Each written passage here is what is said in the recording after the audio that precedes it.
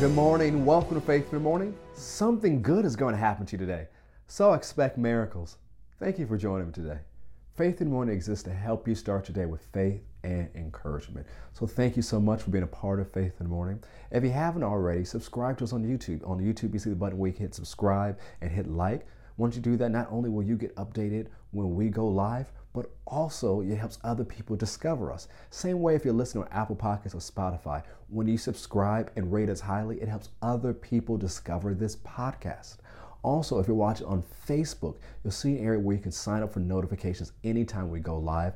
It keeps you updated, and by you commenting and sharing, it helps other people discover our live stream. You know, one of the things we have going on with Facebook right now, we have multiple dates in a row where they've given us enhanced viewing, and that's because we're connecting very well and people are finding what we put out helpful and beneficial to them.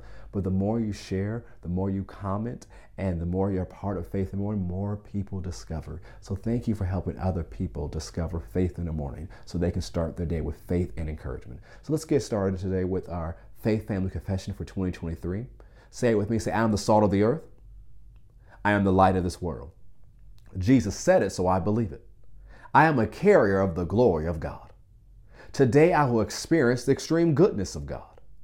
Today I make myself available for God to show his goodness to others through me. Today I'm increasing in influence. Today I will see the goodness of God in my life. Today something good is going to happen to me. So I expect miracles.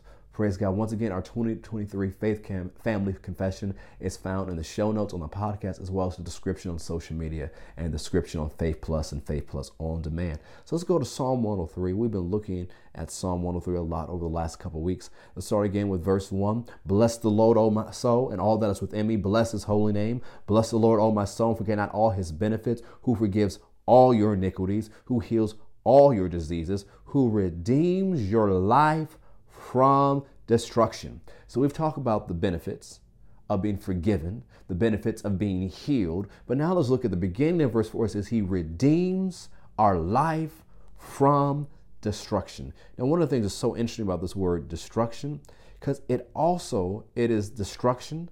It's the word for a pit, and it's also the word for hell. And we'll dive into this today and a little bit tomorrow, maybe even longer than that. So we're redeemed from destruction. We are redeemed from the pit. We were redeemed from the pit of hell. Now, this pit is also defined as destruction or the grave. This pit is also painting the picture of a trap that hell sets, or a trap that hunters set to catch an animal, or a pit that was there for catching lions. So you're delivered from traps. It reminds me of Psalm 91. So let's go there real quickly today. Psalm 91. Let's look at more things you are delivered from. These are benefits. So as we go there, say, I'm redeemed from destruction. Say it out loud and put it in the chat. If you're watching, put it in the chat. Say, I am redeemed from destruction. Say it out loud and put it in the chat. If you're watching somewhere where you put it in the chat, say, I am redeemed from destruction. So notice what it says, Psalm 91, verse 3. Surely he will deliver you from the snare of the fowler and from the perilous pestilence. The New Living Translation says, for he will rescue you from every trap and protect you from deadly disease. The New American Standard says, for it is he who rescues you from the net of the trapper and from the deadly plague. Message version says, that's right, he rescues you from hidden traps, shields you from deadly hazards. So part of your benefits is that God rescues you, delivers you, and redeems you from traps. And so yes, we use wisdom. We do what the Bible says, we walk circumspectly. We pay attention to how we live. We're not ignorant of the devil's devices, as we're told in Corinthians. We use the wisdom of God. We know how to fight the good fight of faith. And yes, spiritual warfare, that's where the Bible is concerned. We do what the Bible tells us to do. But here's a benefit and confidence we can have in our life today. That no matter what trap the enemy sets, we're delivered from.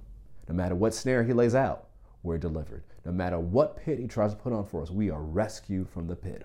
Or as it says in Isaiah, no weapon formed against us shall prosper, and every tongue that rises against us we condemn in judgment. So knowing that, rejoice today, knowing that something good is going to happen to you. Expect miracles, and remember, you're redeemed from the pit, you're redeemed from destruction, you're redeemed from all the traps of the enemy. Have a great day. God bless.